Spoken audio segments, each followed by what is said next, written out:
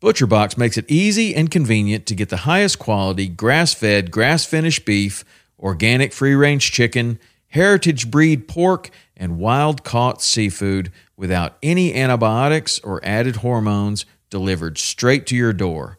For me, I love their ribeye steak with a smoke and reverse sear, their tender belly bacon, which is some of the best uncured bacon on planet Earth.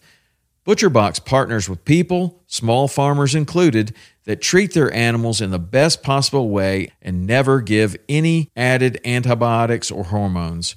When you join, you choose your box and delivery frequency. You can cancel at any time without any penalty, and ButcherBox delivers amazing and fresh meat right to your door in a 100% recyclable box.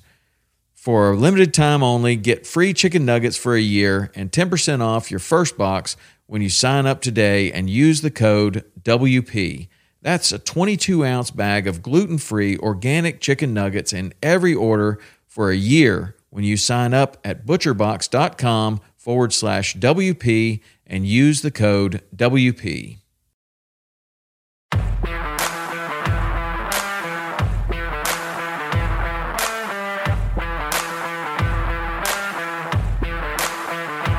Welcome to Western Contours Podcast, sharing experiences, providing insight, and looking for solutions to become better hunters. We talk gear, on and off season preparation, tips and tactics, conservation, and finding inspiration in the outdoors as sportsmen and women.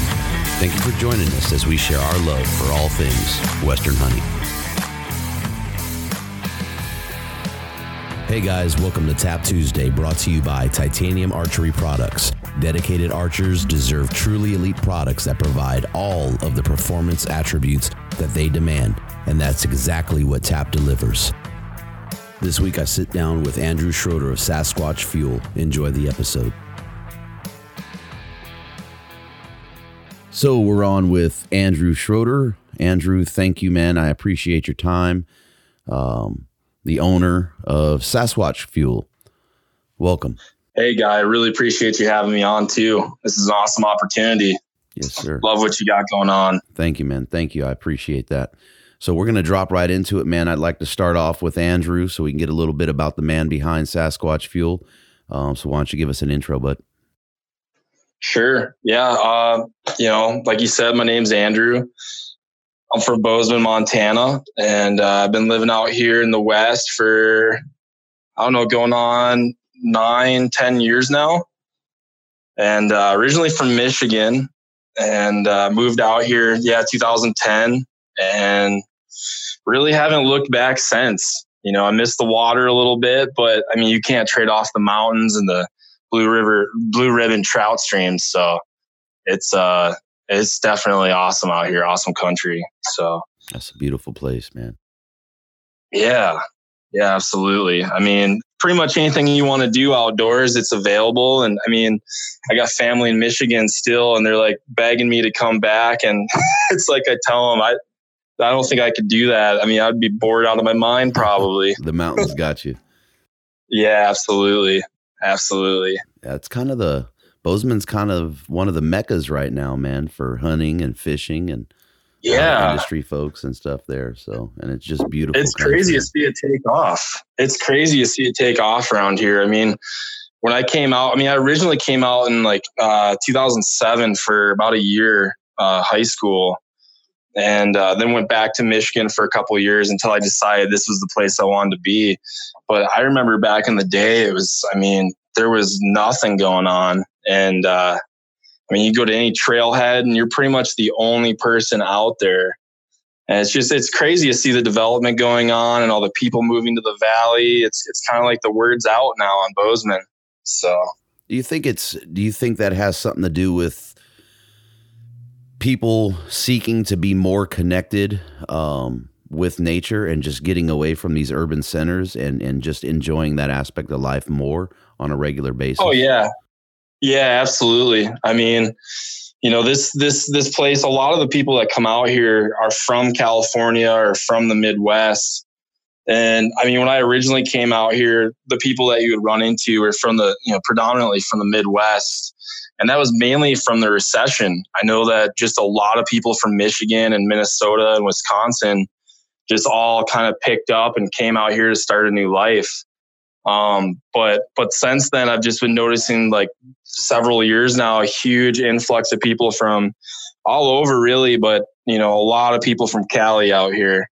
And I think it is. I think, to the people that live in a big city, I think that they view Bozeman as just this small town, a place to get away. And then for everyone that lives here as Montana native, is just kind of like, oh man, Bose Angeles has turned into a city around here. Oh, that's horrible, man. So, I'm in LA, so I laugh, but man, I totally appreciate that, man. Because yeah, absolutely. Yeah, it's got good and bad. Yeah, right. Absolutely. But like I said, you can't beat country that no. Montana, man. It's just amazing.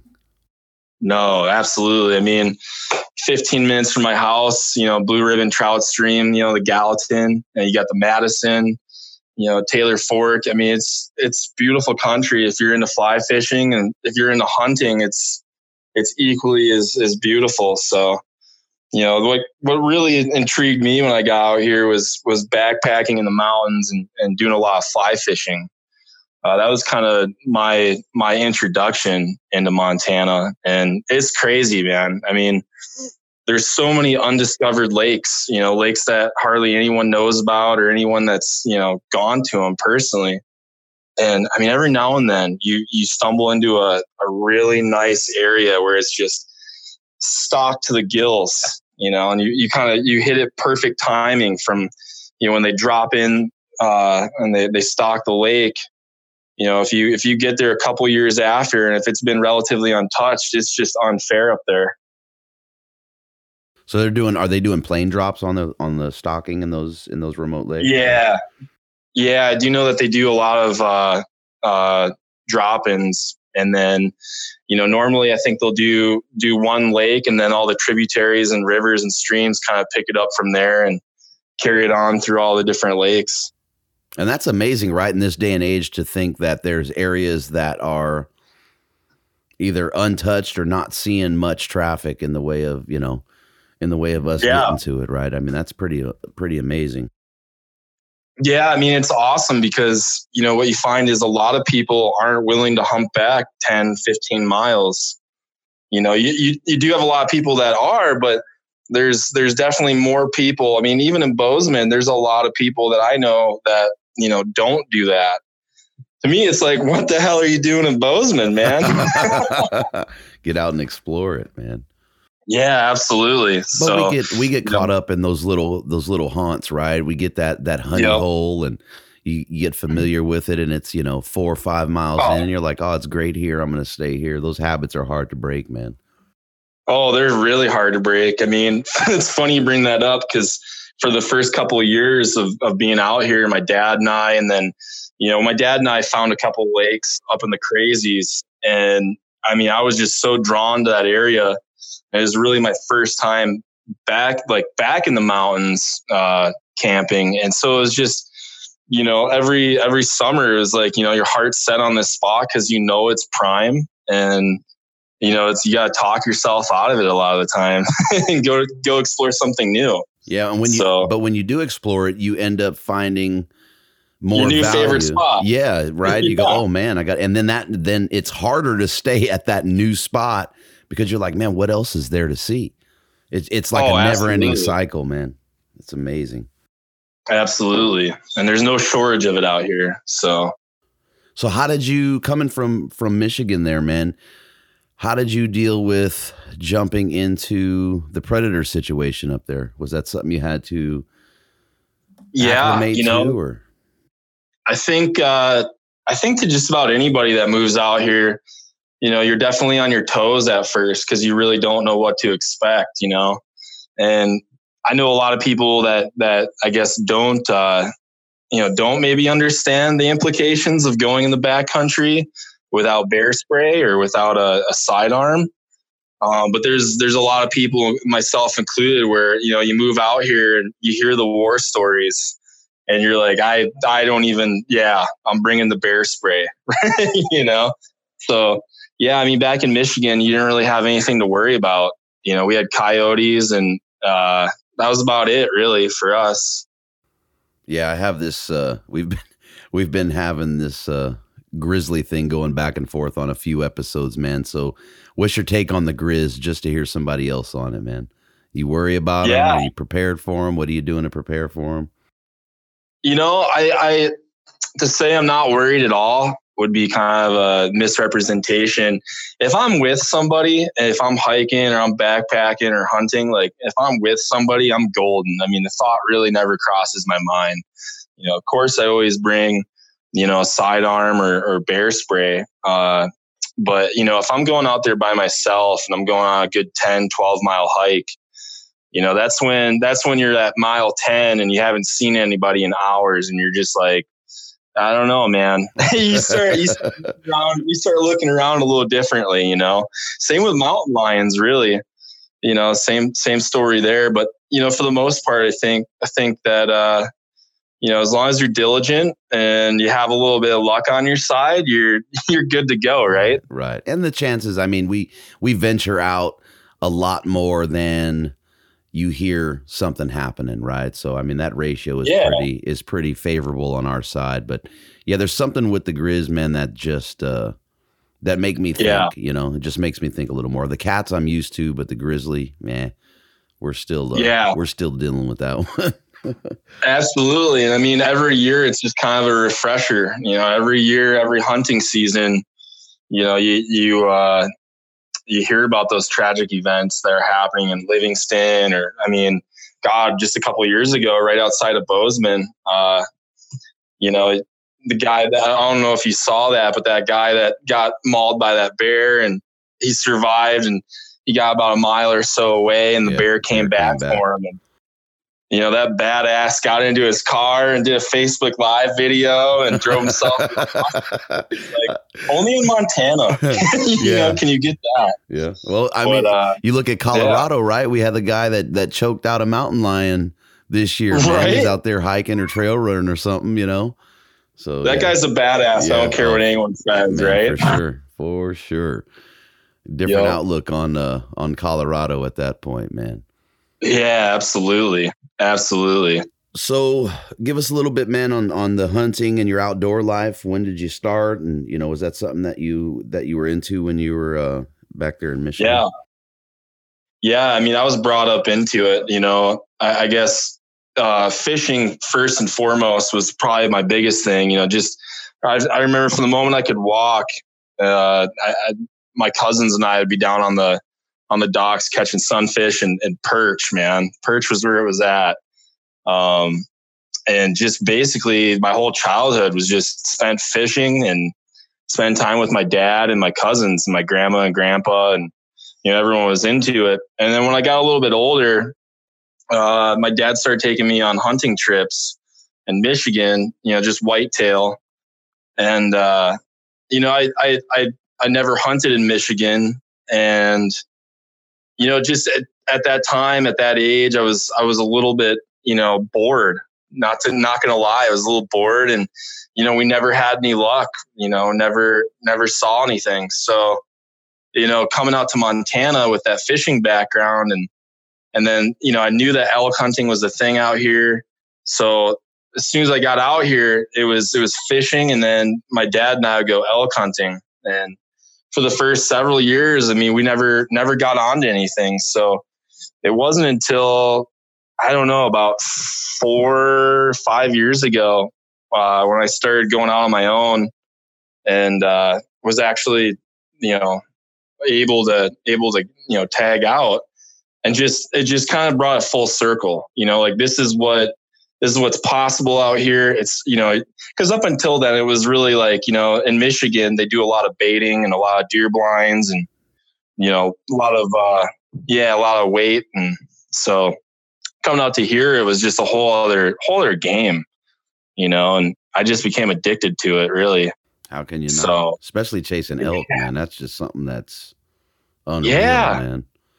Yeah. And I mean, even a lot of the time, the most part, when you're not seeing anything, it's still addicting out here, because what I like about it is you're getting off those trails. I really love the backpack. I love to hike, But what I love about and I appreciate about hunting is you get to break off the trail. It's a time to, forge your own trail and rely on your human instincts. And that's really appealing to me. Yeah, that's I think that's the drive and draw for a lot of us, right? Is you're pitting yourself against Mother Nature, right? Evolution, and I think to a greater level yourself, right? Because the fortitude it takes to break off of that trail and to keep tregging on, man, is something else.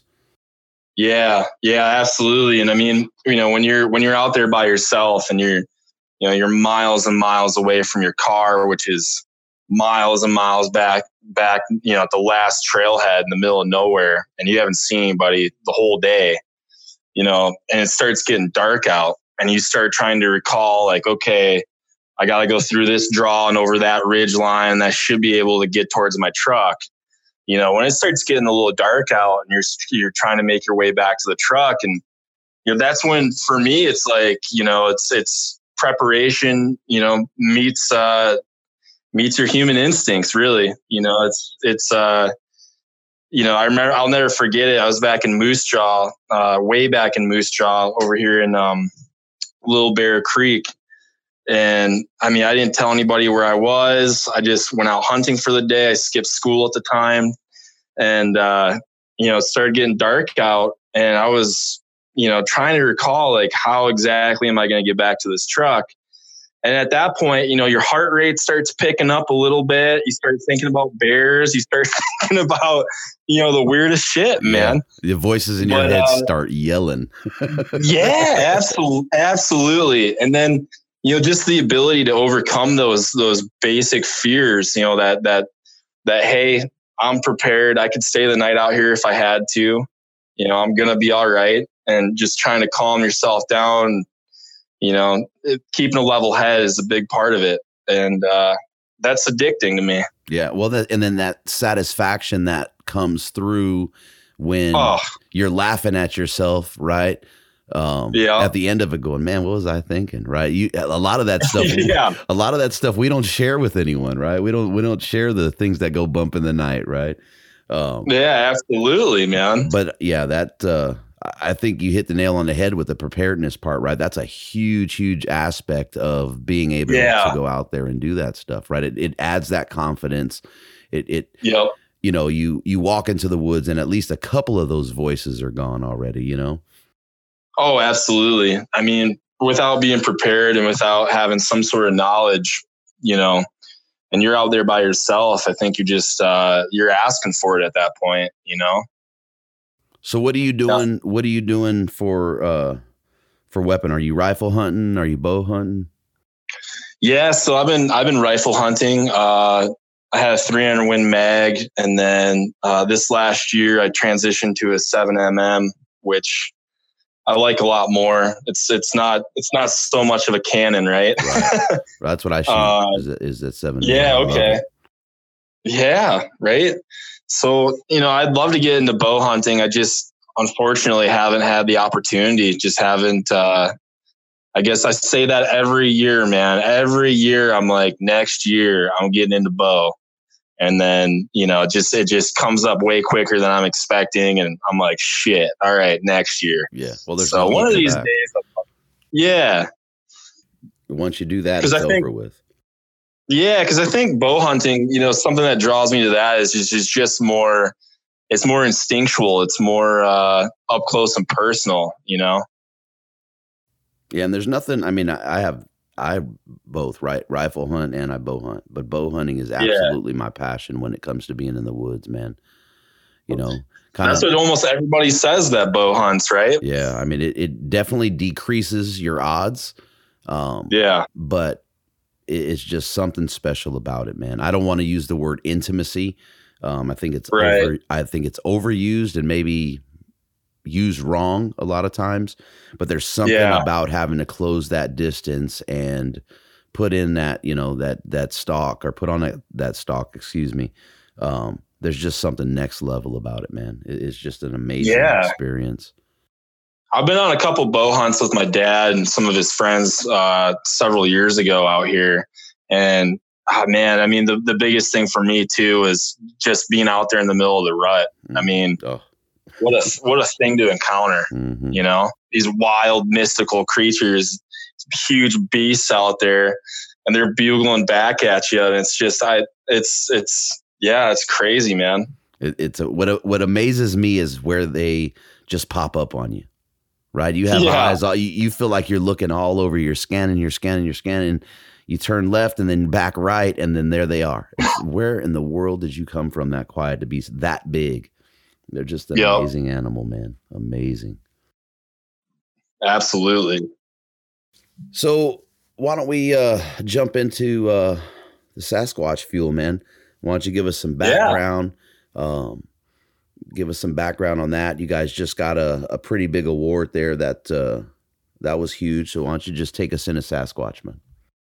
Okay, man. Yeah, I'll kind of walk it back to the very beginning. You know, it starts about 6 years ago, maybe a little bit longer than that, and you know, it goes right back into, you know, backpacking and finding those alpine lakes to fish. And you know, it started off with my father and I doing it. And then, you know, I once was like, okay, like I'm totally capable of doing this on my own and bringing my friends out. And, you know, just going on several trips and, you know, never forget all the times that we saw aluminum mylar packaging just either littered in the backcountry, like blatantly, or, you know, maybe it was by accident, but, you know, you're looking down in a old fire pit, you know, in an old camp, and there's half burnt mylar, or, you know, you're finding half of a mylar pouch in the bottom of a alpine lake. And it's disheartening, man. I mean, it's like, that's why I go up there, is to get away from everything. And, you know, it's really disappointing to see something like that back there. So, you know, we would bring our own backpacking meals a lot of the time. Sometimes we'd mix in a little bit of Mountain House. And, you know, eventually on one of the trips and the crazies, we were just like, man, someone needs to do something about this packaging, you know, because it's it's bullshit, you know, and people are always going to try and burn it. And, you know, it's going to blow away in someone's camp at some point. So that was kind of where the whole idea started. You know, it was a pretty naive idea at the time, right? It's just, well, hey, let's just figure out some packaging somewhere along the line that you know, that would basically biodegrade. And that was the idea. You know, we'd make some of our backpacking meals, like I said, to bring out with us, and then we would mix in some Mountain House, and it just was like, man, let's do something. Let's figure out packaging that could take care of some of that litter in the backcountry. And having absolutely no idea, you know, well, that plus it was also, you know, the Mountain House brand at the time, where, you know, to me and to everyone that I was backpacking with, it just kind of seemed, I don't know, maybe a little off-putting. It always seemed like a J.C. Penney catalog, you know, on the front of the Mylar packages. It was like everyone's sitting around the fire. Everyone's got a huge cheesy, you know, grin on their face. And I love this, you know. Right. So it was just like, you know, everyone I knew was like, that's not how I feel when I'm eating Mountain House. So, you know, just those two naive ideas of, all right, well, let's do a brand where it's more relatable to at least the people that we know. And let's figure out some packaging. Well, you know, that was just, that was the beginning, man. It was at least another 2.5 years of, I mean, consistent networking, and I mean, anything and everything I could do to get somebody on the phone and talk about packaging. And I kind of just went down the rabbit hole from there. You know, at the time I was probably 19 years old. I was moving mattresses. I was working at a local company here in town, and I hated it. Hated it. And I was like, all right, well, you know, I've always kind of had this, for lack of a better term, you know, hustle mentality. I've always been trying to figure out ways to make money on my own. And so at that time, my buddy and I that were working at that company, we started, we would go into somebody's house to bring in this new mattress, right? This person would have just about a brand new mattress that we're taking out. And these mattresses would go to the dump. We would load them into a huge box truck until there was like 30 of them in there. And then once a week, we would drive out to the dump and just throw them all out there. And that's when and that's when it was like, man, somebody somewhere could use one of these mattresses. I know that, right? So, it started off with just like a Craigslist posting and, trying to find somebody to buy these used mattresses. And it worked out. I ended up finding a wholesaler in town and I ended up selling like 30 mattresses to her a week. And so it was good enough money to where I quit my job. And so I'd wake up every day at like 6:30 a.m., make a pot of coffee and just get on the phone and just start researching, calling anybody I could in the food industry, anybody in the packaging industry, and trying to figure out, how does this stuff work? How is there packaging like that? Is it possible to do this?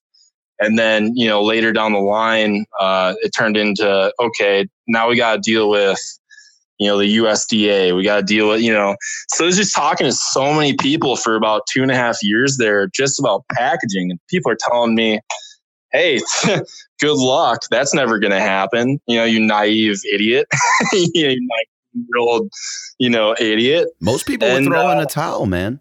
Most people would say, forget about it. This is an uphill battle, especially if they're, getting that proverbial door shut in your face that way.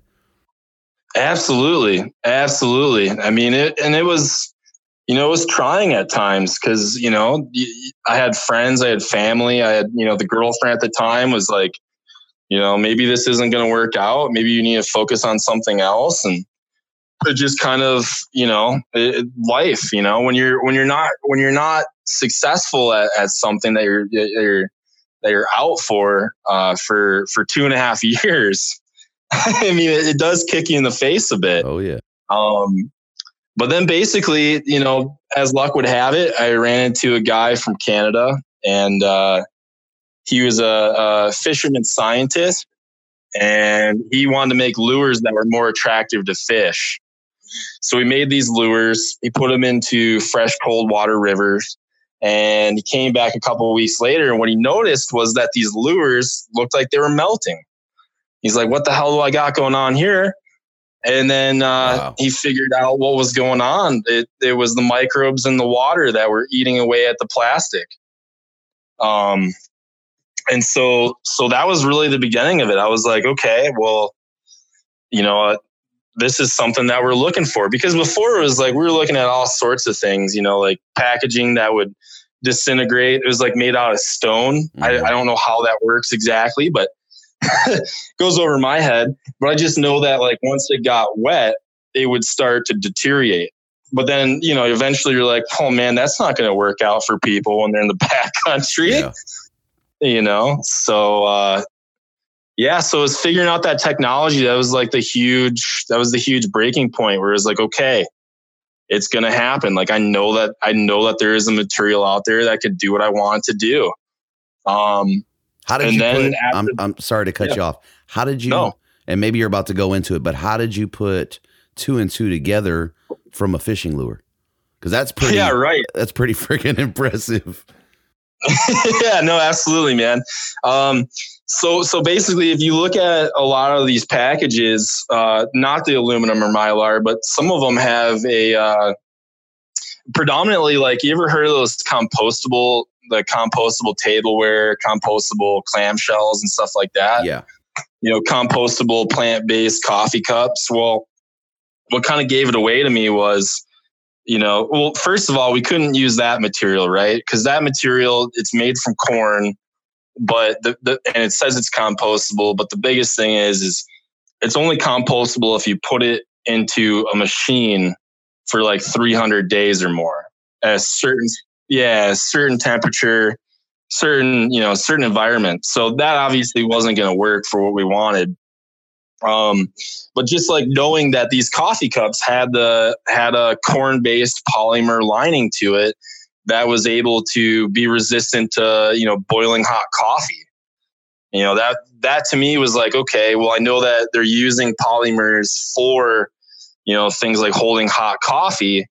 What if this polymer that we have in this technology, what if it was turned into a film and it was, lining a craft paper bag?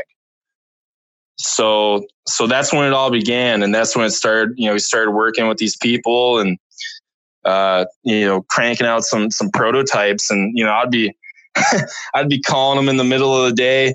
Hey, I just added a bunch of boiling water to the pouch and it didn't leak, and they're like, what are you doing?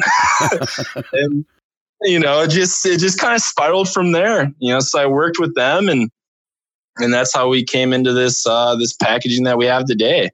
Obviously we've done different toxicity reports with different universities to make sure that, when you add boiling water to the packaging, to that polymer, we wanted to know if any toxins were going to be released into the water, and, all the tests, all the results came out negative and it was food safe and, it was rock and roll time, really. Wow. That's amazing, man. I mean, to have the door shut on you and to look at this lure and that kind of spawn that thought, that this might be the path to go down, man, that's impressive. That is freaking impressive. Yeah. Yeah. I mean, I attribute a lot of it to just being, being naive and just, that guy that's beating your head against the wall, but just really passionate, man. I mean, the passion is what's carried me through everything. I mean, to me in the very beginning, it was just that problem that we saw of litter in the backcountry that was enough to be like, hey man, if this is going to be my life's mission right now, like, so be it. This is an important thing that needs to be taken care of. So, heck yeah. What's funny about that, right? Is whether it's, and I'm sure we're being nicer, right? It's accidental, right. Or it's being thrown out. It's always lighter coming out, right? It takes up less space. It's a heck of a lot lighter.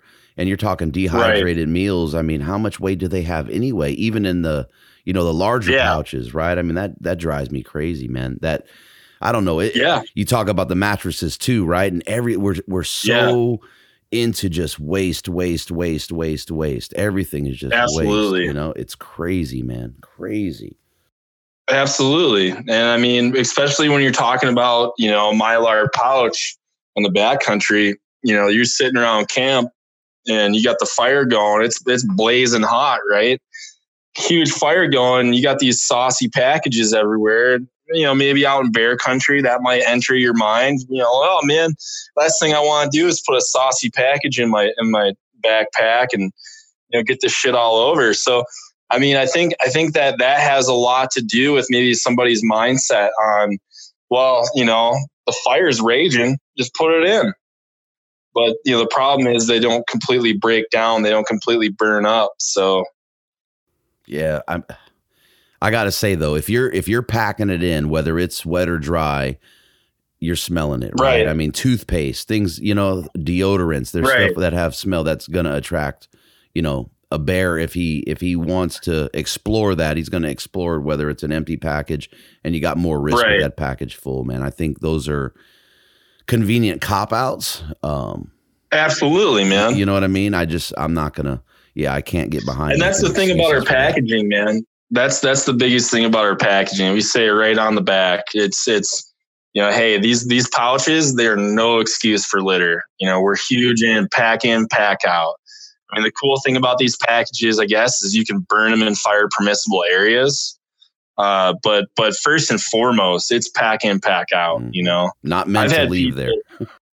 Yeah, right. I mean, I've had people tell me like, hey, I'm just going to, I think a couple of years ago, there was this guide up in Alaska and he was like, I'm just going to bury your packaging. And it infuriated me. It's like, that's not what they're for, man. I mean, the whole purpose is we know that litter is going to happen, whether it's accidental or just shitty people, right?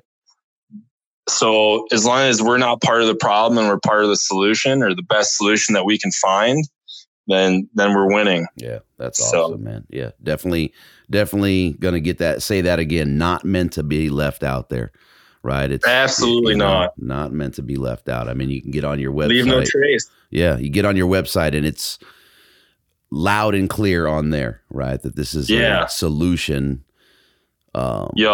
Something to help the problem, not, we definitely have to do better in that pack in, pack out, man. I know here for me, when I go local, one of the big things I see are Mylar balloons, right? People look, let balloons go, or, look at the balloon floating. Well, where do you think it ends up? It's on the hillsides that we're trekking on and breaking trail.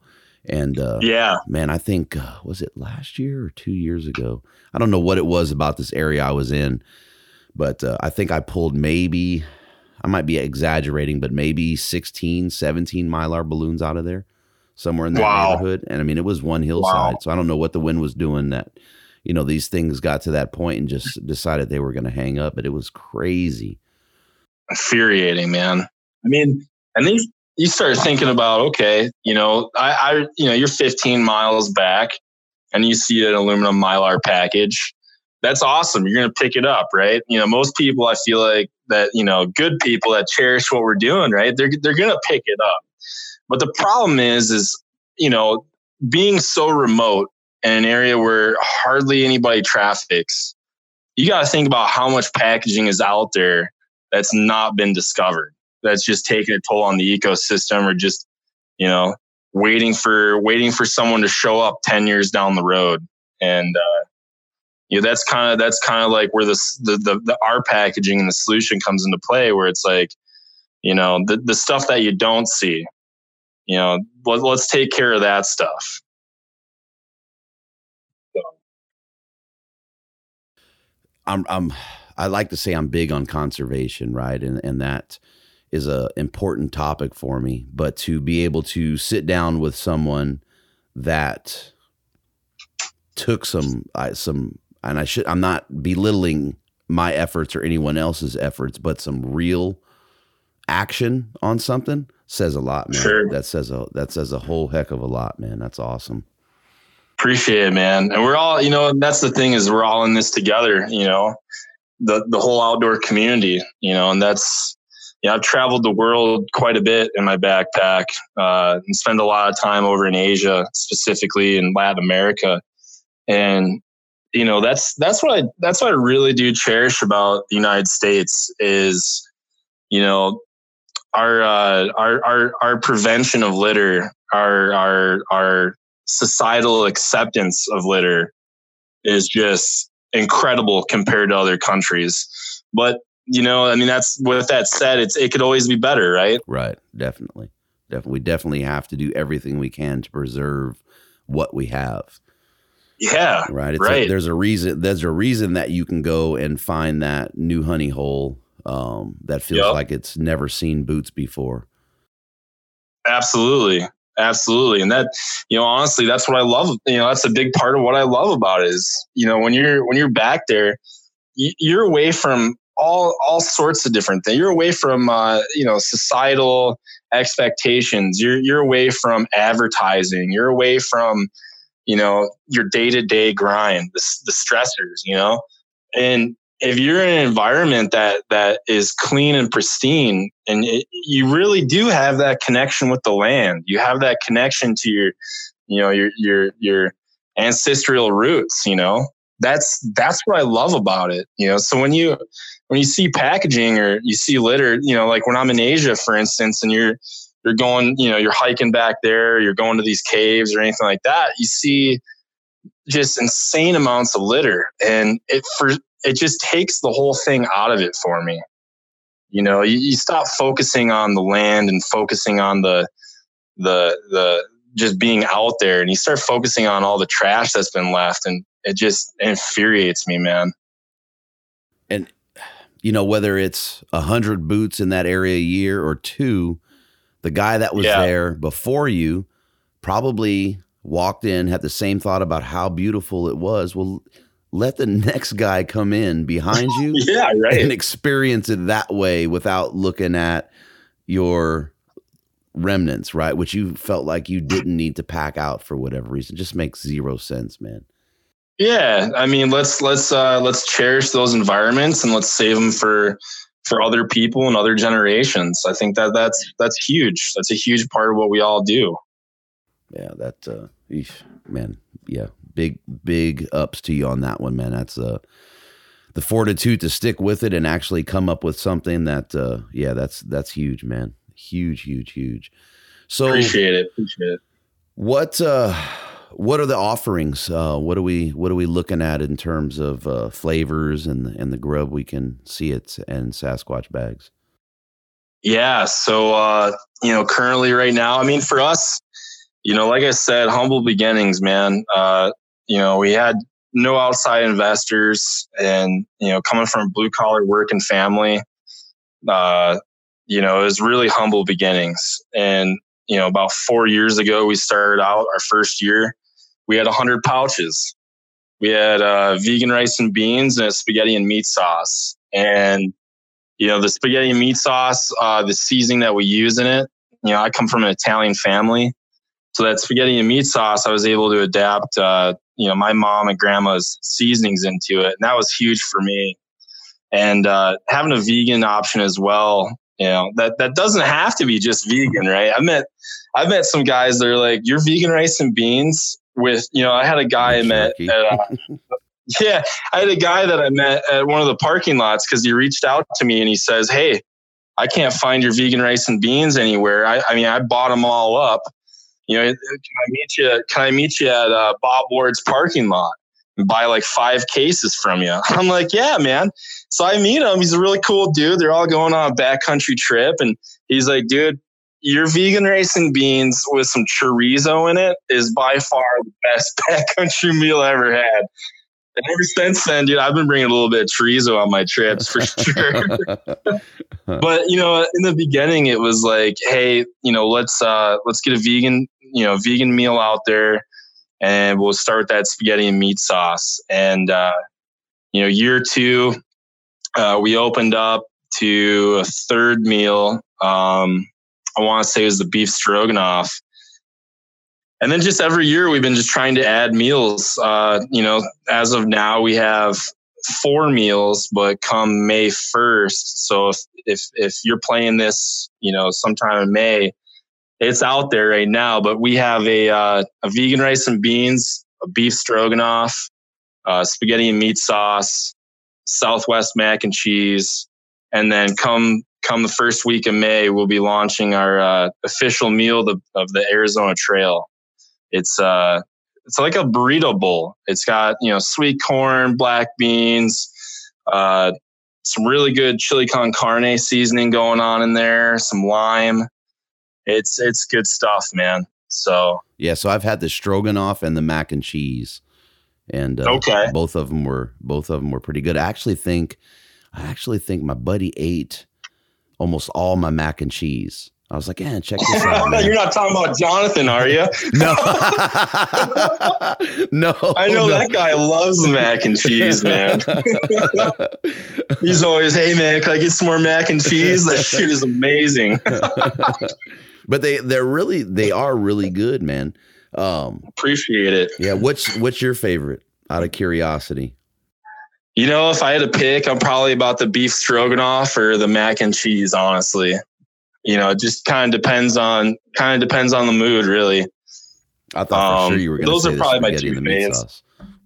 What's that? I said I thought you were for sure going to say the spaghetti and meat sauce, mom and grandma's recipe. Yeah, right. Oh, mom and grandma aren't listening to this one, so. No, I'm just a sucker for beef stroganoff and mac and cheese, man. I mean, some of my favorite foods right there. And back to the meals, it's like, when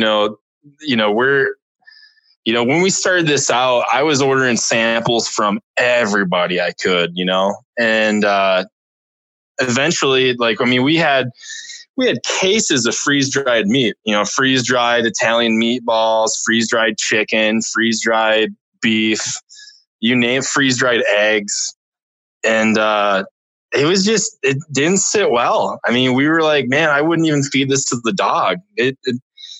it just didn't sit right. We were like, yeah, I'm not sold on the freeze dried meat. So, just started thinking about how we could roll out some meat into our meals. And it was like, well, what the hell did they use before freeze dryers, right? Jerky. And I was like, man, I'd eat jerky any day of the week. I love jerky. So then it just became finding the right jerky, finding the right farm to partner with. And, for a while there, man, I was rolling high on the jerky. I mean, I had probably 30 pounds of jerky samples at my house. Oh. Dude, it was awesome. It was awesome. Jerkies from Vermont, jerkies from, everywhere you can think of. And we just had big jerky tasting parties, have the friends come over or have a couple beers, crack into some jerky. Oh yeah, this one's good, but not as good as that other one. That's awesome. So, yeah, man. And that's just kind of why we stuck with jerky. Cause for us, the freeze dried meats didn't seem as palatable, didn't seem as I don't know. They didn't seem as good to us as the jerky. So yeah. I don't know if that's the right word, but you do lose a little of that, the texture and the quality of the meat too, when you're rehydrating, right? I mean, I think that's just kind of the nature of the beast. But yeah, the jerky's a great absolutely. idea there. Absolutely. Because I'll tear up a little bit of jerky and drop it in my pouch, on top of it, just trying to get that extra protein in there, man. Yeah, man. So absolutely. So you guys are dehydrating or freeze drying your foods? We're dehydrating. It's kind of like a mix between the two, really. Some ingredients just do better freeze dried than they do dehydrated as far as reheating or keeping their flavor. So it really just comes down to the formulation and the meal, and figuring out, what ingredients and what type of process to use per ingredient is going to, provide the best outcome. So, you're looking at something like our new burrito bowl, the Kick and Cactus bowl. It's, freeze dried sweet corn, because it was way easier to reconstitute and had more flavor than dehydrated. So it's not as easy as making a pot of something, and then just throwing it all in. I mean, there's some thought into each right each piece of yeah that. And I mean, you could say that's what probably separates us from a lot of other people's meals as well, is our meals have never been cooked. Like we don't cook in large batches and then freeze dry or dehydrate the meal and then bust it up into chunks and drop it into pouches. We source all of our ingredients, and they're ready to be reconstituted, basically. So, I mean, if you're looking at, like, say you want, in your spaghetti, you want a tomato sauce, right? So for us, we're looking at, like, okay, let's get a really, really good dehydrated, tomato that's been crushed, like a tomato powder. And let's use that. Cause, for us too, it was like, well, we personally felt better about providing meals that hadn't been cooked before. So the first time that you're eating it on the trail is the first time it's actually being cooked. Oh, wow. Yeah. So that's, and then that goes back into the freeze dry dehydrated, where it's like, what ingredients are going to work better? If we were to do the other option and cook in large batches and dehydrate or freeze dry, it'd probably bring costs down and it'd probably be a hell of a lot easier. But, that's just not the way we wanted to roll. Kind of back into the jerky situation where, we wanted to do things a little bit different. We wanted to make it a little bit, fresher, like a fresher taste to it, so. But there's something to be said about, packing in, whether it's 5 miles, 15 or 20, sitting around a campfire with a buddy or sitting around a campfire by yourself and eating a meal that you are enjoying, right? They're just, I don't care how many, reconstituted packages I've opened and tried, the ones that I don't like or wreak havoc on my gut, I remember those because I feel like they almost take away from the experience. I don't know if that sounds weird, but there's something about just, being comfortable with your food and enjoying that meal and feeling like, I'm satiated and I'm mentally satisfied from it. Yeah. I mean, like it's kind of the story about MREs, right? I mean, yeah, some people like them, right? Some people like them, or, there's some goodies in there that can, lemon pound cake could be nice every now and then, but the ingredients that go into it, what it does to your system is just, you know what I'm saying, man? Oh, I mean, you're feeling it for days. I mean, man. I remember when we were eating MREs and it's like, I'm just rounding everybody up. Give me your gum, man. Give me your gum. Was there a bear in camp last night? Yeah, exactly, man. Oh, man. So, there's a couple that I can't even look at the package, man. That they just wreak havoc. And then, the sodium content in a couple of them is so, and I understand, right? Why the sodium, but there is so much sodium that you just, oh man, it's almost unbearable. And I think that's important to clear up too about some of our meals. There's some of our meals you could look at and say, man, where's all this sodium coming from? This is a high amount of sodium. And it's all from the jerky. The jerky has a lot of sodium in it, in the brine. So when somebody's looking at, the sodium in our meal, and if they have a problem with it, that's too much sodium intake for me, then my suggestion is maybe forego the jerky. Oh, yours are a lot lower than a lot. Yeah, right? Absolutely. A lot lower. Like I said, I don't want to, I'm not going to say any brand names, but man, there's two in particular that I can't. Yeah, I don't even look at them anymore. It's just like, whoa, man. Right. Yeah, I mean, with Sasquatch Fuel, it's really what you see is what you get. We use whole ingredients, and we don't use preservatives. We don't do any anti-clumping agents. We stay away from that stuff. So a lot of that, and that's a lot of the reason why we have a 2-year. It's about a 2-year shelf life on these things. They won't last for 20 years, man. Right. And there's some. I mean, there's some yet to be determined, right? But there's some that don't even have that don't even have a date on the back, right? Yeah. Best if used by. You don't even know that, right? I mean, it's just like, whoa. So, absolutely. Nutritional value wise, man, you got a lot of people that are looking for organic, gluten-free, things like that. Are you guys venturing down that path? Is that something that? Yeah, like our vegan rice and beans is gluten-free. We definitely want to roll into maybe more of like a paleo orient. Well, not orienting the whole brand, but having, offering different meals for different dietary restrictions.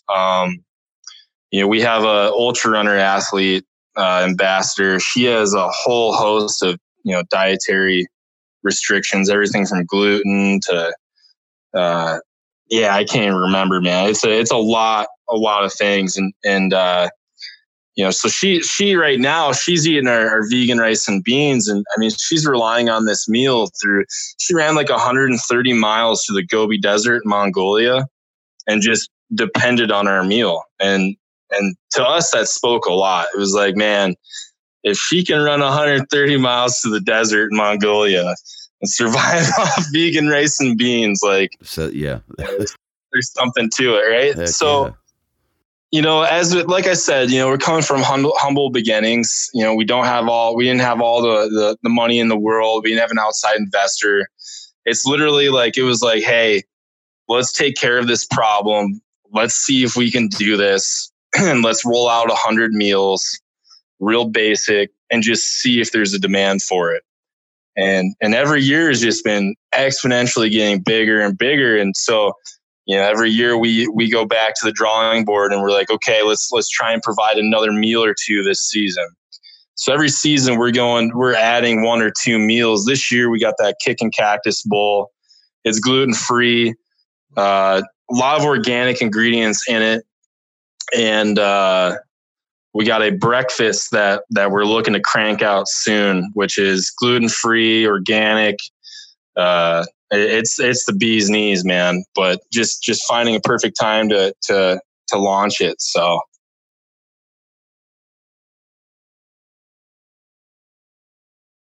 caloric value in the bags, man. Yeah.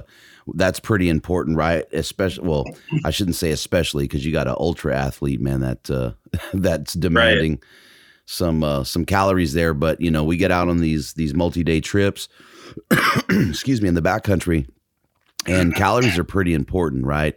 And I know at least for me, I'll try and eat a hearty breakfast, and then I'll go almost all day and just snack here and there. So what kind of calories are we running in some of the meals? Yeah, absolutely. These meals, basically, the way that we formulate them and the way that we come up with the caloric intake, it all starts with the kitchen. It all starts with formulating that meal idea, that suggestion that we had, and getting the right ingredients for it and getting it to taste good, taste good for us at the kitchen level. And then once we have something where it's like, okay, I'm pretty damn proud of this, it tastes good, the ingredients are all reconstituting right, the water activity is all right, let's put it to the pouch, let's get it to our ambassadors, our athletes, and let them test it out. And not every time is it the right quantity that we have that we give these ambassadors. Sometimes they come back. I mean, it's always constructive criticism, right? Someone's got to do it. It can't be just myself and my partner saying, "Hey, let's give this the green light," right? So what we do is, after it gets to the package stage and it gets into the hands of our ambassadors and our athletes, they take it, put it to the test. And that's when they come back and say, hey, maybe there needs to be a little bit more. Maybe there needs to be, it was the right amount, or man, there's a lot of food left over. We don't need that much. And, between that and then, working with some of these wildland firefighting crews, they have an actual caloric, what's the word I'm looking for? Like manual. Right. Yeah, exactly. So, always working with other people to decide, what's the right amount. So yeah, that's a big deal. And I mean, if you're relying on feedback from some of those wildland firefighters, man, I know their caloric requirements, and like you said, they're in a manual, right? They have to stay up on it with the hard ass busting work that they're out there doing, man, trying to absolutely protect what they're protecting. Those guys are burning thousands. Yeah. Yeah, man. No joke there, for sure. Wow.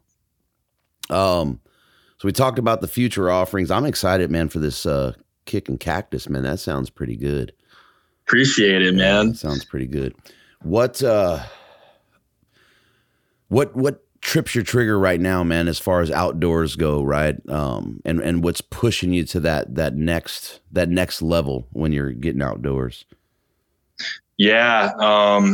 Like personally, on a personal level? Yeah, on a personal level. Yeah, man. I mean, for me, it's all about pushing further and deeper. That's every year. It's like, I have a couple tests that, every year. It sounds a little lame, but, we got Mount Baldy here in the Bridgers, which is, it's no easy task. It's a tougher hike in around this in the surrounding area of Bozeman. And so it's like every year I kind of start off with that hike. That's like the first one that says, okay, my body's in good shape, or, oh man, I need to be, in the gym doing a couple more lunges and getting my hip flexors ready, and so that's the starting point for me. And then, last year we had an attempt at Granite Peak. No easy task with that. It's the highest peak in Montana. It's one of the harder peaks to summit in the lower 48. I mean, we're talking about hundreds of feet of open exposure and thousands of feet gained in elevation. And, you're really back there. It's in the Absaroka Beartooth mountain range. So last year I had a buddy from Minnesota that originally is from Montana here, but he moved after college. So he came out and we're like, let's do this, man. And we got right up to the ice bridge. And it was just a little too sketchy potatoes. It was really early in the season. we kind of just decided to head back down to base camp and call it. So, that's definitely a goal of mine. He's coming out in September. He's only coming out for about 3 days. He's coming back from New Zealand, and I've been rumbling around in his head, and I'm sure he's going to succumb to it. Hey man, we got to complete this. I mean, that's how it always happens with this kid. I got the idea and I whisper it in his ear and he just doesn't let go. He sits and lets it stew. And then, eventually it's like, well, hell yeah, man, let's do it. And you're like, all right, hell yeah. You're the only one I know that's crazy. You have to go with me. Hell yeah. So I'd like to get Granite Peak done this year. I'd like to get to the Chinese Wall and the Bob Marshall. Do some fly fishing back there as well. Mainly, I would just really like to spend as much time as I can, in the backcountry camping, and fly fishing those alpine lakes. So, and then as far as hunting season goes, man, I couldn't be more stoked. Last year was my first successful season with elk. Had a really good season with mule deer and tagged out. And, yeah, man, it was just a phenomenal experience. And my cousin, he's the one that grew up on the docks with me fishing in Michigan. He came out and we stayed in a Forest Service cabin, him, his wife, and my girlfriend and I. We stayed up there for a couple nights in November. And it was his first experience seeing the mountains. And man, if I always joke around, if he wasn't married, man, he'd be out here. He'd be living here. This is his playground. But so he's coming out. He put in for an elk tag and he drew. So he's coming out for 2 weeks in November. So it'll be our first hunting experience together. And I couldn't be more stoked about it, man. Yeah, that's awesome, man. And it's important, right, to share that time with family, and loved ones out there, man. That's as much as we like the solitude of going out and packing ourselves, man. I don't know if there's much that's any more rewarding. Oh, absolutely, man. Absolutely. So let's talk about you Sasquatch Fuel won an award. Yeah. Man. Why don't you give us a little background on that award and what that meant? And basically, with our packaging and our manufacturing process, cutting a lot of waste and carbon footprint and things like that out. I mean, it's just always a goal, right? Sasquatch Fuel for me, it's more so about conservation, sustainability, making an impact before profit. Obviously you need profit to stay afloat, right? But to me, it's like, it's never been a get rich thing. It's never been a hustle to get me there, anything like that. It's always been about those core objectives. It's kind of a funny story. I was in Asia for a couple months, and this lady reaches out to me. She works with Montana State University Extension, and she said, hey, she's a huge fly fisherman. And she says, hey, I tried out your meals last summer. They're my new go-to meals. I love them. Love what you're doing about the packaging. We have these awards called the EcoStar Awards every year, where we like to recognize, small businesses that are making an impact on the community, making an impact with sustainability, and really doing what they can for pollution prevention. She said, well, so, here's an application, no guarantees, get back to me. And I unfortunately, man, I got really sick over in Asia for a couple months there. And didn't end up getting back to her with the application. I mean, I reached out to her, said, hey, I got a fever of 104.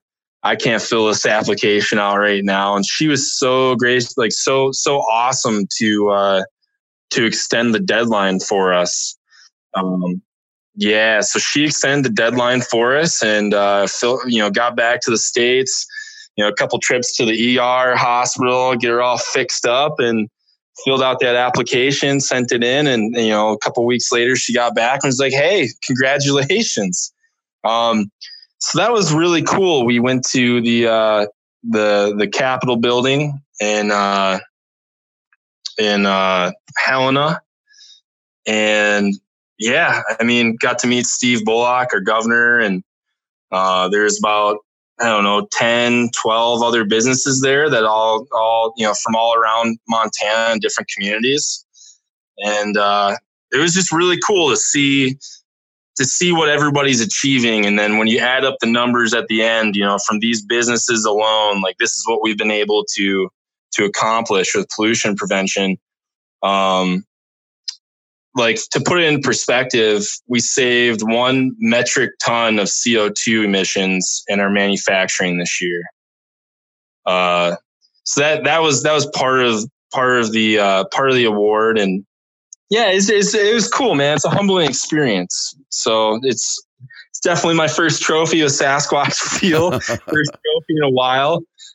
Thing's worth more than weight in gold. So it's awesome, man. I mean, that's a big deal, right? I mean, to take it from, struggling, trying to figure something out and making that impact, and not belittling, but in your own small way to be recognized is, in your state there, man. That's a big deal, man. It can't go anywhere but up from that point, I'd imagine. Right. I mean, they're all coming together, like this, the things that every year the snowball keeps getting bigger, right? In the very beginning, it was like, I'd be happy to get an email once a month. It just was what it was. But every year it's just been exponentially increasing until now it's like a snowball that's rolling down the hill, and I'm just trying to manage it, man. But right now it's cool because last year we got to, partner with a nonprofit that's super, super important to me. And we're still partnered with them. All of our ambassadors, every pouch that they sell with their ambassador code, give back. 20% of every pouch sold goes towards a really awesome nonprofit called Gear Forward. And this nonprofit, what they do is they outfit the next generation. Kids that don't have money, don't have the necessary means to get outside. He's decking them out with new gear, old gear, getting them out. So he's just telling me about this summer camp over in Illinois that they just outfitted. And for these kids, I mean, he said they're probably the most low income kids in Illinois. And for 1 week a year in the summer, they get to go outdoors. But for them, the camp, they didn't have the resources to outfit these kids with tents. So they have these cabins set up. And this year, every kid gets a tent, and every kid not to keep, but they get to stay in a tent while they're there. Over 250 tents have been donated. And every single kid that shows up is getting their own sleeping bag. So, hell, man, like that's a win in my book, because, at the end of the day, man, we need this next generation to be impacted by the outdoors as much as we are. If we have any sense in conserving it and saving it for future generations. So giving these kids the necessary means and allowing them to bring a sleeping bag home, which might transfer into, maybe they're sleeping out in their backyard. Maybe they're going to go on another camping trip because they have a bag now. I mean, that sort of thing really hits home for me. So on top of that, we also are launching that Arizona Trail Meal, the Kick and Cactus Bowl. And 20% of all revenue from every meal sold of that will go towards trail conservation in Arizona. So, we're consistently trying to find impactful nonprofit organizations that we can get involved with. And you guys have been doing the Gear Forward for a little while now, right? That's not something that, that you were sitting and kind of waiting on, right? So you're not only making an impact on the conservation front, right? Right. Or the footprint front. That's two right there, right? But now we're looking at the next generation of outdoorsmen and women. And that introduction, dude, that's yeah. I mean, that's the stuff that's what makes it all worth it to me, man. I mean, at the end of the day, it's all about leaving this. To me, it's like about leaving this place in better condition than I found it, and finding these different avenues to bring it full circle. I mean, that's what makes it so special now. Within these last couple of years, is hey man, in the beginning when it was those first several years where I'm trying to figure out technology for the pouch. I'm trying to figure out and navigate the USDA laws, which are completely crazy, man. The bureaucracy is insane. I can't even imagine that realm. Right? Yeah. Wow. But in the beginning, it was all me. It was, this is my dream. This is what I want to do. This is this solution that I want to provide. And over the years growing the company, it's awesome, man, because it's allowed me to really just spread our reach, to be able to make more impacts. And, like next year, I'm hoping that we can do more things with more nonprofits. That's what makes it all worthwhile, Well, that impact that you're having too has to be at that point of reward that none of it feels like work to a point. No, this has never felt like work. I mean, I've worked more, quote unquote, there's been more stress and more efforts and work and just responsibility than I've had in any other avenue in my life. And, to wake up the next day and I'm excited about what are the challenges I'm going to be faced with today? What are the opportunities I'm going to be faced with today? And what am I going to grind on for the future? Those things, every day is work. Every day is you can ask my girlfriend. I've been with her for about a year and a half now. You can ask, my family, the amount of time I spent on this company is it's a lot. It's a lot, and even when it's your own business, I'm sure you can attest to this where, there's no 9 to 5, there's no clocking out and not thinking about it. No, right. Absolutely. It's just a nonstop thing in your mind. And for all of that to not feel like work, I mean, man, right. It's crazy. It's crazy. But I love what I do, and I love what we're after and the mission that we have. And man, it makes things so much more worthwhile. That's 100% right there. Yeah, that's awesome, man. That is awesome. Definitely makes you consider purchases, right? When you hear it like this, it makes you consider your outlook on conservation and impacting that next generation or that future generation with this.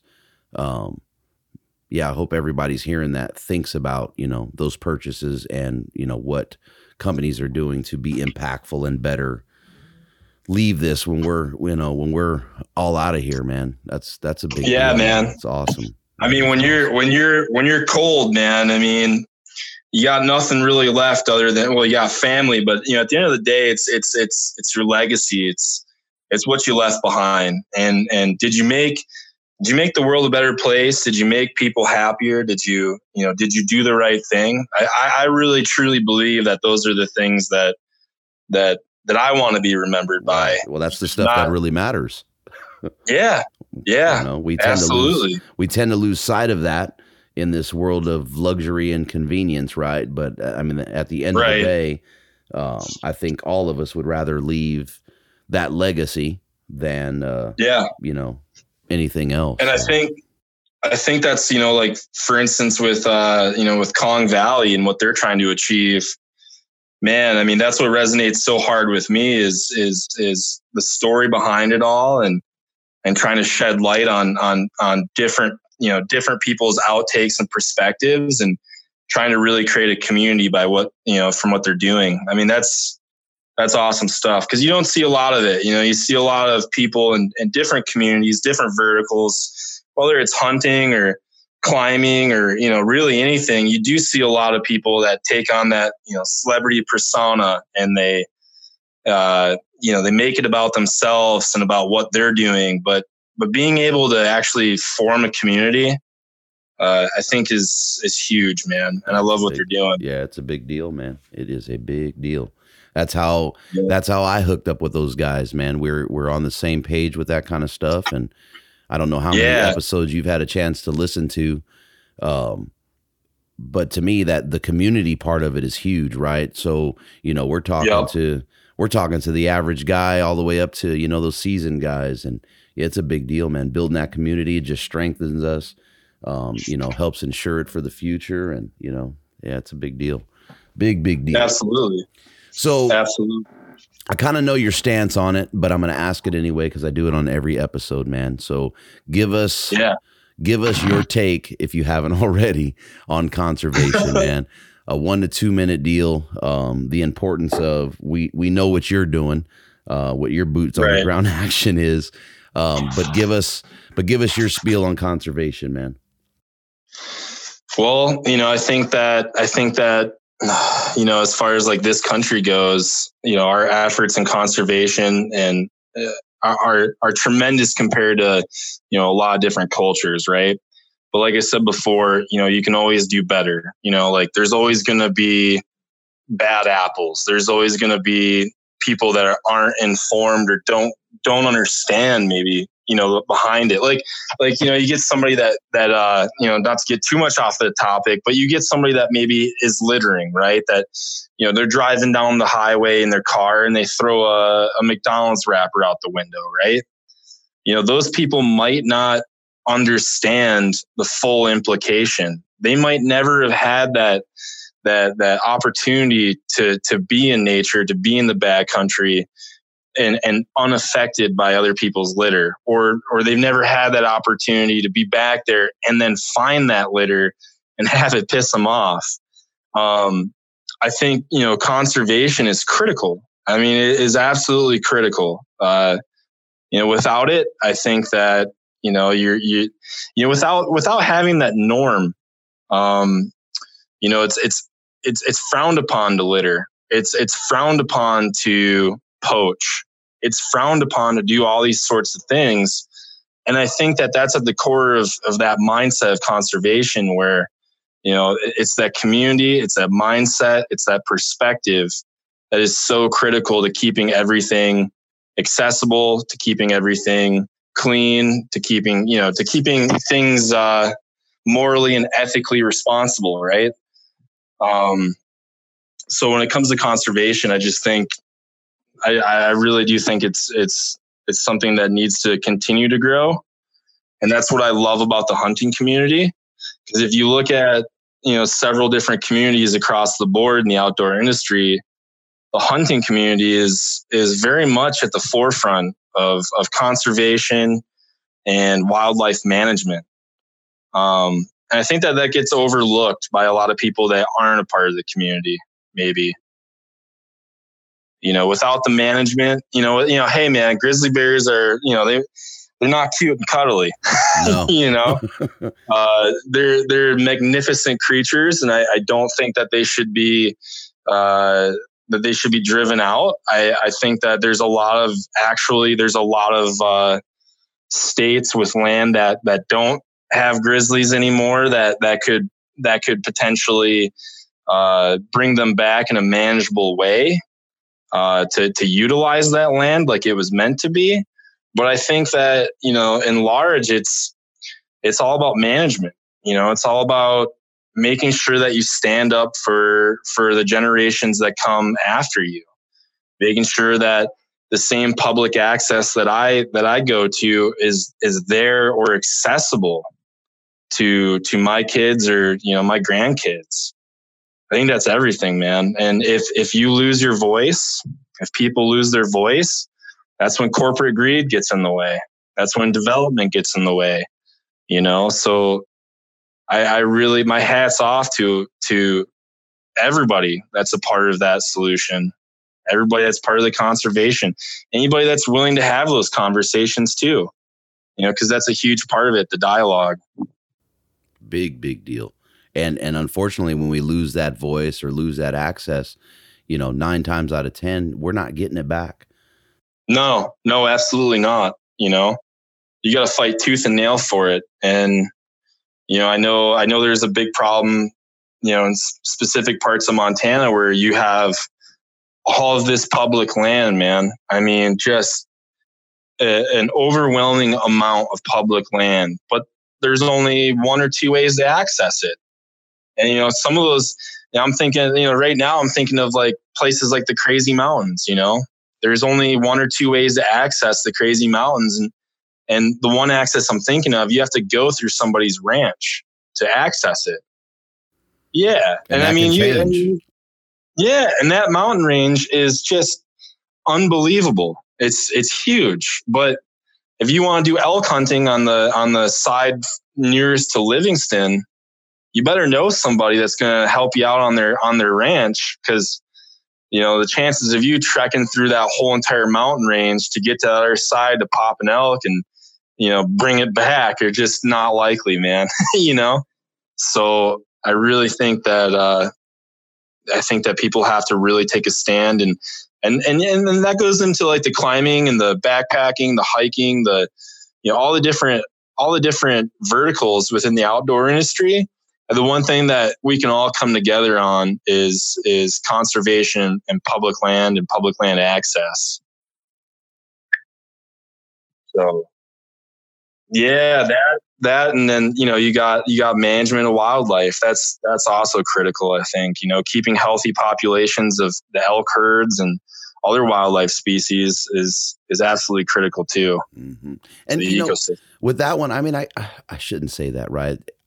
And you said it, but when you start crossing those verticals, you look at the hunting community, and right. I think we're more concerned with that wildlife, right? People want access. Absolutely. They want to be able to use the public lands, but I don't know if they look at the whole picture like we do. And that might be misstated on my part. Well, I'll say this. I'll say that there's probably no better community that's more in touch with what's happening to the wildlife, mm-hmm. right? Full circle community. Absolutely. I mean, that's because that's the name of the game, right? And at the end of the day, when you're talking about a reintroduction or an introduction to a non-native species, to somebody that might not be involved in the hunting community, that might not be intimately involved with that wildlife species or wildlife species of that area, I think it's easily overlooked and easily misunderstood, right?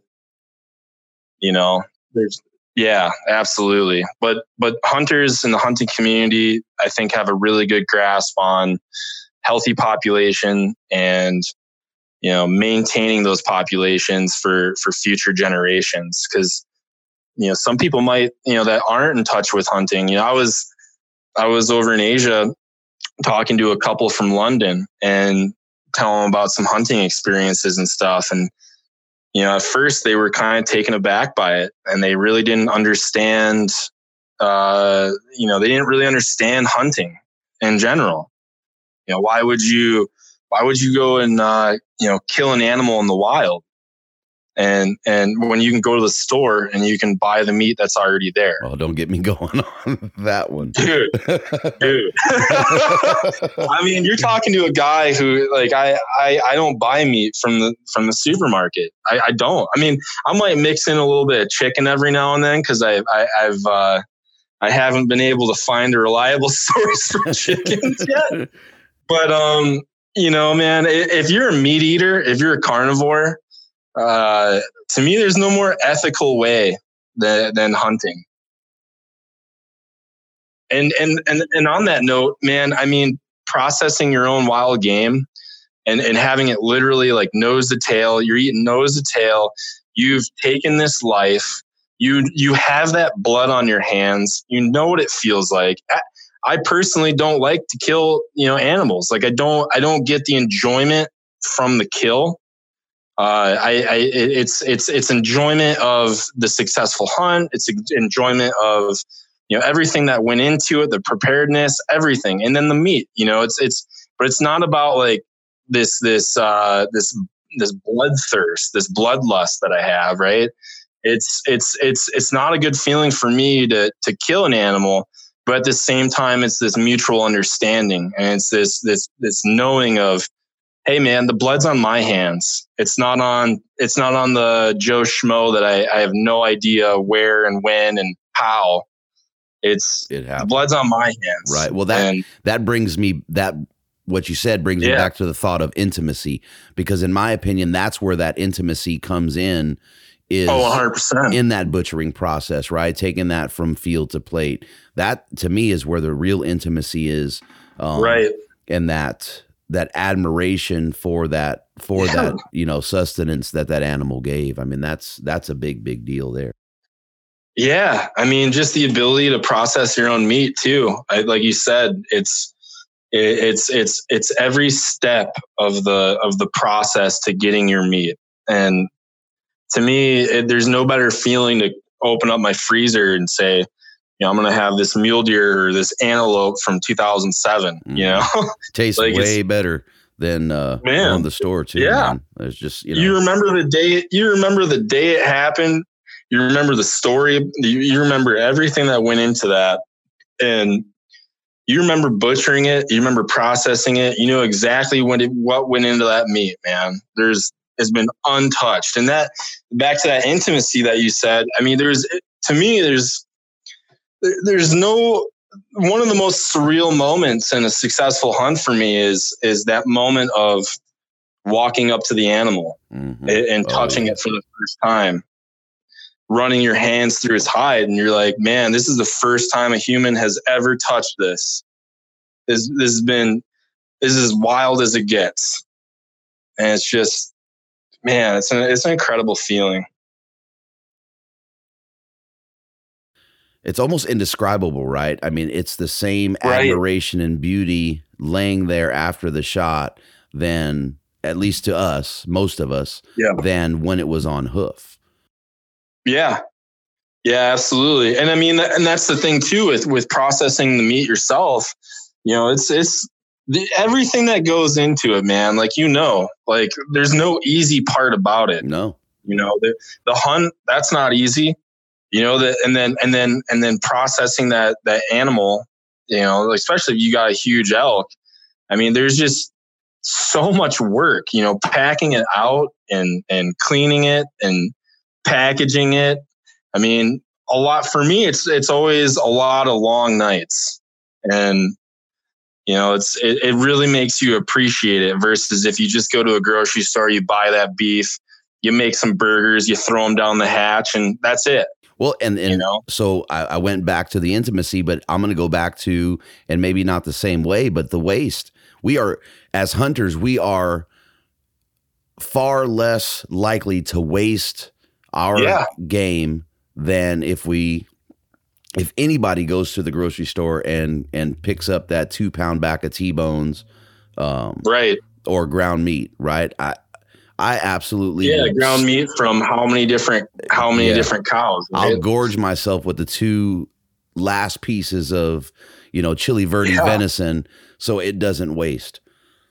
Man, or just making elk heart, or mule deer heart or whitetail heart. I mean, when's the last time you saw people buying heart from the grocery store, right? Not knowingly. Yeah, that's exactly it, man. Not knowingly. And it's so funny because when that's one of my favorite parts. Like that for me is like, if it's a successful hunt, everything goes right.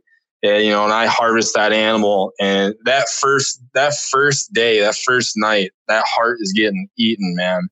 And it's so funny because, like last year I was able to bring the elk heart home, and, I started inviting, a handful of people, like, hey, come on over. I got some elk heart. You got to try it. You got to try it. And just the amount of people that were off put by it, just, it's amazing. Oh, it's just crazy. amazing. Yeah, it's crazy because they're so disconnected from it, right? But the cow that's, especially the factory farms, that it's like how do you have a problem with this, but you don't have a problem with that? This is as organic as it gets, right? That disconnect from the food is just phenomenal. Yeah. Right. And then they shun us or look down on us or, have some snide comment when it comes to it. And it's just like, man, how much waste goes into processing that cow?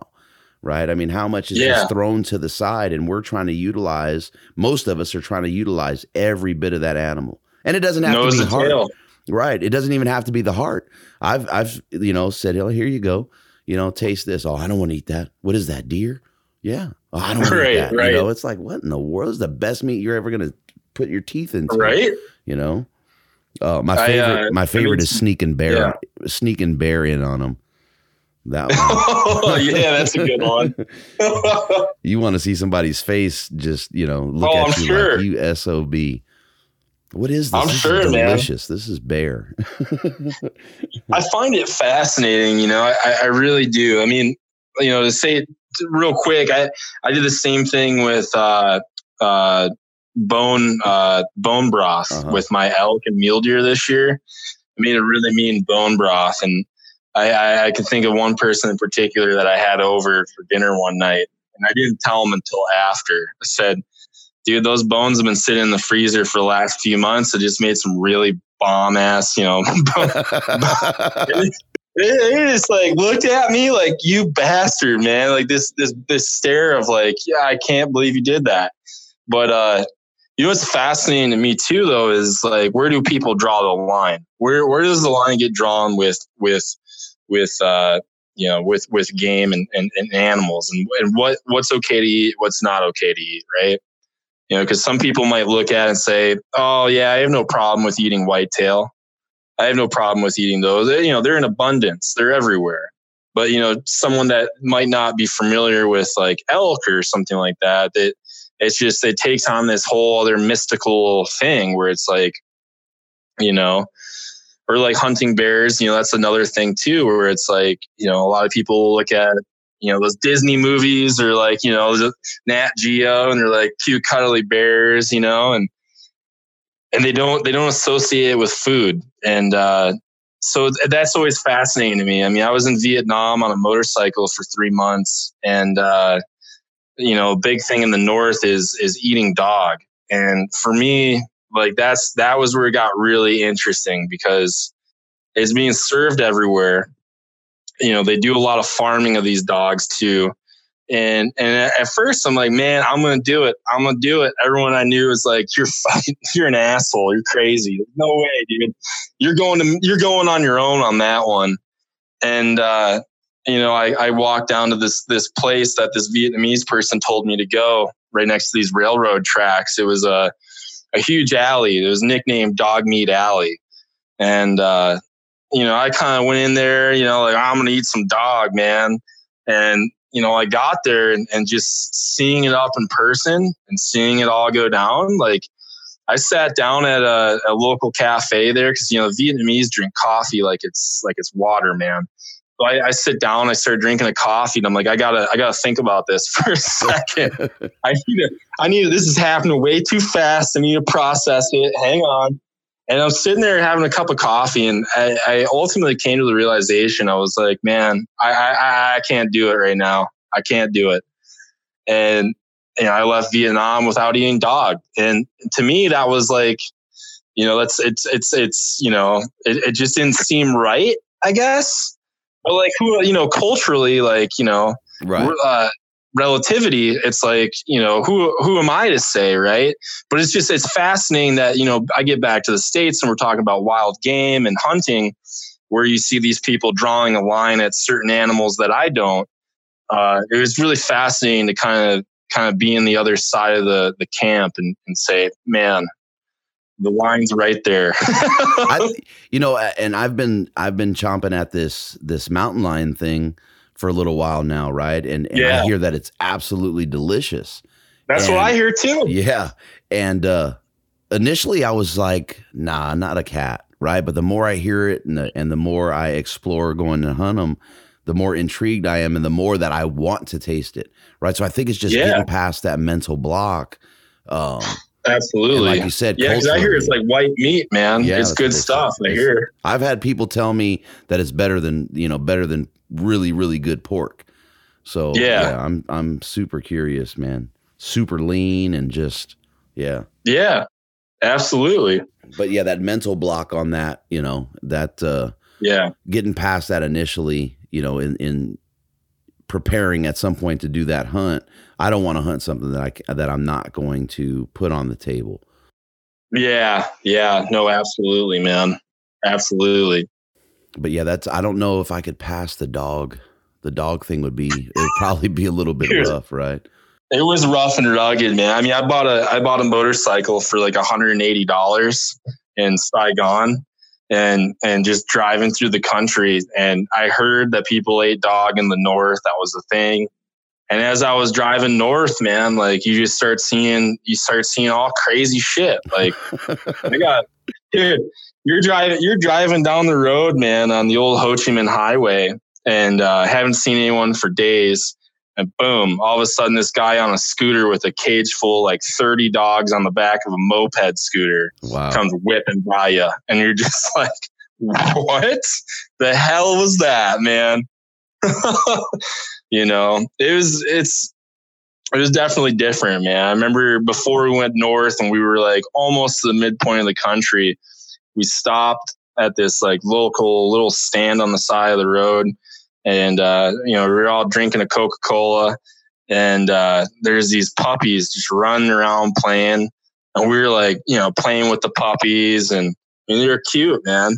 And I remember this old Vietnamese guy just staring at us like, what the hell are you doing playing with my food? Yeah. I didn't want to say it before you dropped it, but I was thinking it. Don't play. Oh man. Food, I mean, speaking of that, we were in the market, up near Hanoi, and, this lady that we had met at one of the hostels, she was with us for the day. She was a hardcore, vegan, vegetarian, no meat, nothing. And, we came across one of these stands with dogs, and, all these puppies are kind of playing around in this little fenced in area. And she's like, hey, I'm going to buy one of those dogs and I'm going to set it free, And in my head, I was like, oh man, this might not work out very well. this might not work out at all. And, so she sat there and, played with these dogs for a while and picked out the one that she wanted to save. And, man, she points, says, that's the one, hands over the money. And before, like in a blink of an eye, man, this guy just picked up the dog and, snapped its neck right in front of us. And it was just like a holy fuck moment, man. I mean, it's not funny, but it was like, right. No, I understand. In my head, I was like, I kind of saw it maybe going here. It was definitely crazy, man. And it's just, I mean, like you said, culturally, right? That's what, that's absolutely what they're used to. So, you just, they, one of these little towns up in Mao Chai, we were there for a few nights on the bike, and there was nothing really going on as far as food. And it was just a very small rural village. And, they had one, I say convenience store very lightly, it's like basically someone's living room with a few bags of chips, and we were driving around trying to find some actual food. And there was like a little vendor on the side of the road, and he had it looked like a domestic cat on a rotisserie spit. I was like, nope, let's go get a bag of chips, man. Back to the living room. I'm eating Funyuns tonight, dude. Yeah.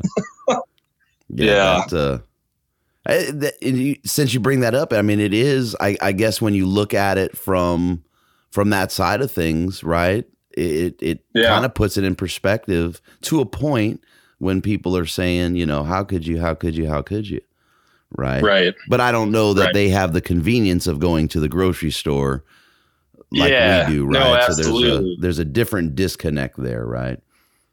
Yeah, I mean, I think purely, in a lot of those rural towns, I think it's eat what you can. I mean, a lot of these markets in Laos that I was at too, they looked like full on sewer rats, man. Rats, bats, you name it. Just, either sun dried, or some of them were like running around in a little cage. And this old lady was just selling rat meat with lettuce. Like, you just wrap up the rat meat with some lettuce and throw it down the hatch. And it's like, in those areas and that culture, it's like, it's a lot more leaning towards survival, right? Right. Yeah, I'm trying my hardest not to be judgmental about rats and bats, man. Oh man, yeah. I mean, I'll eat a lot of things, dude, but I try and stay away from the rats, bats, monkeys, and anything I would keep as a pet, right? Yeah, I would lose my shit. I couldn't even get it close to my mouth. Absolutely, man. But it's interesting because you do see a lot of transitioning happen in northern Vietnam and southern China, over in I think it's Yunnan province. But I mean, you do see, you talk to the younger generation, a lot of the younger Vietnamese guys and girls, like, you talk to them and they're like, hey, yeah, I mean, we have animals as pets. Like, I'm not going to eat a dog. I'm not going to eat a cat. So I think it's really fascinating that the conversation's changing up there. But yeah, I mean, it's just fascinating to see how other people are living and what other people's views on that are, Yeah. And I mean, it's important to accept that, right. And not, we can joke about it and, I'm not going to bite on a rat, but, to accept that, that's their culture, or it's their choice to do it. That's what we're looking for as hunters. Yeah. Right. This is my choice to do this. So.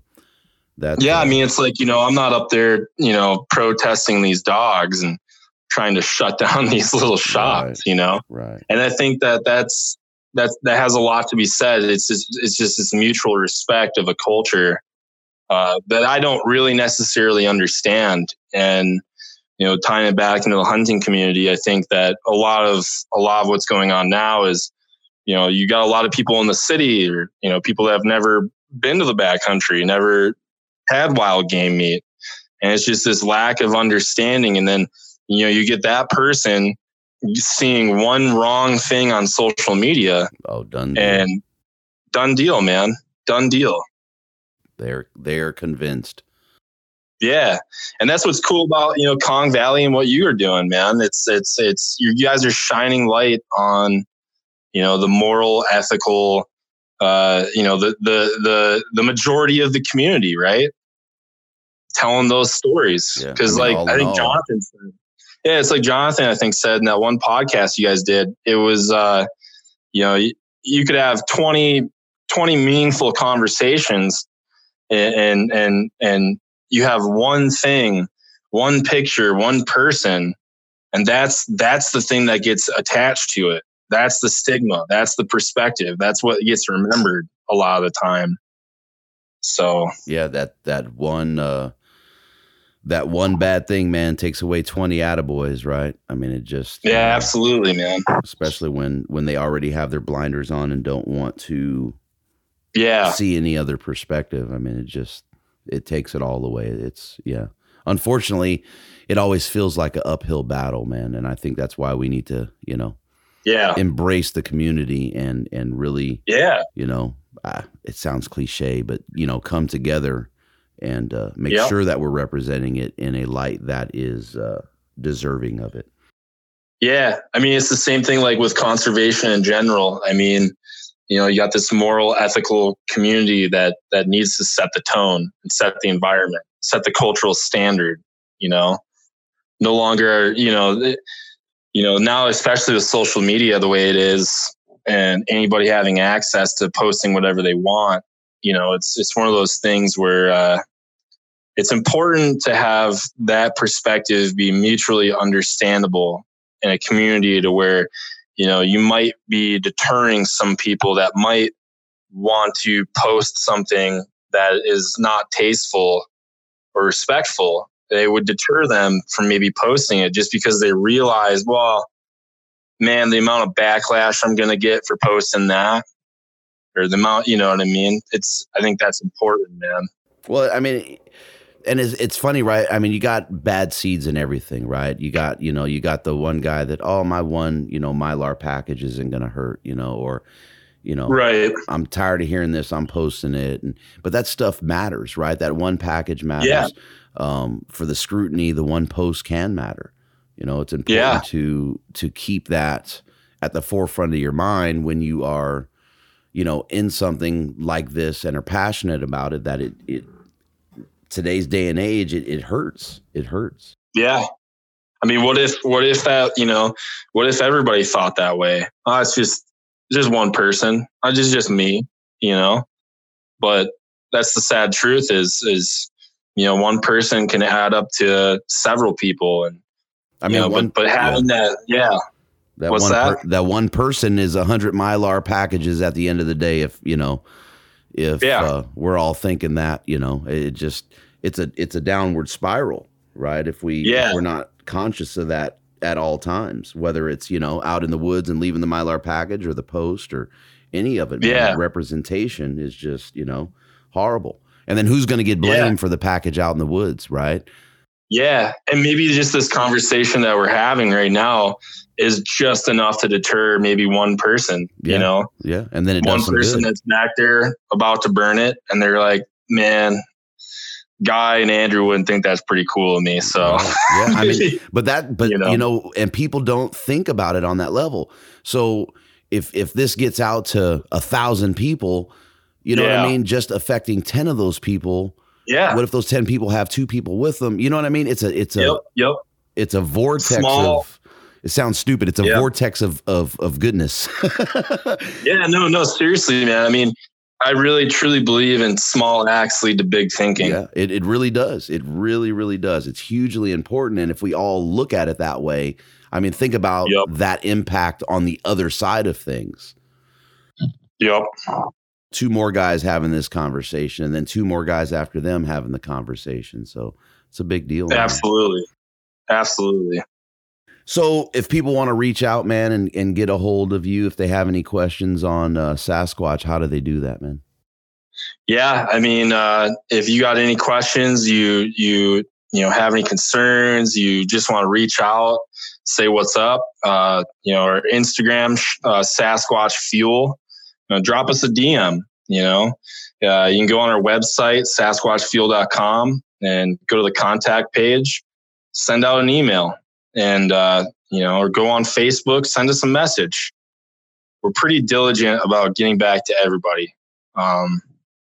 So yeah, definitely always open to conversation, and, whatever's on your mind, let us know. Let us know. Anything in closing?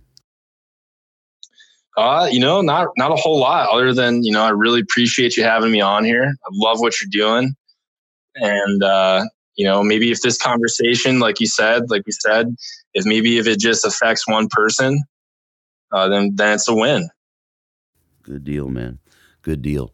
Well, I greatly appreciate the time, man. I appreciate your efforts in what you're doing with Sasquatch Fuel and making an impact, not just with conservation and preservation, but, in the future outdoors, men and women out there, man, with helping out those little ones too, man. Absolutely, man. Absolutely. That's the mission. I appreciate it. Appreciate you having me on, man. Yes, sir. You can catch up with Sasquatch Fuel on Instagram at Sasquatch Fuel. Or to learn more about Sasquatch Fuel Adventure Food, go to SasquatchFuel.com. Thank you for listening. Follow and tag us on Instagram at Western Contours. Jump on iTunes, Google Play, and Podbean. Subscribe, leave us a comment, and don't forget to hit that 5-star rating. We appreciate the support, and until next time, lay 'em down.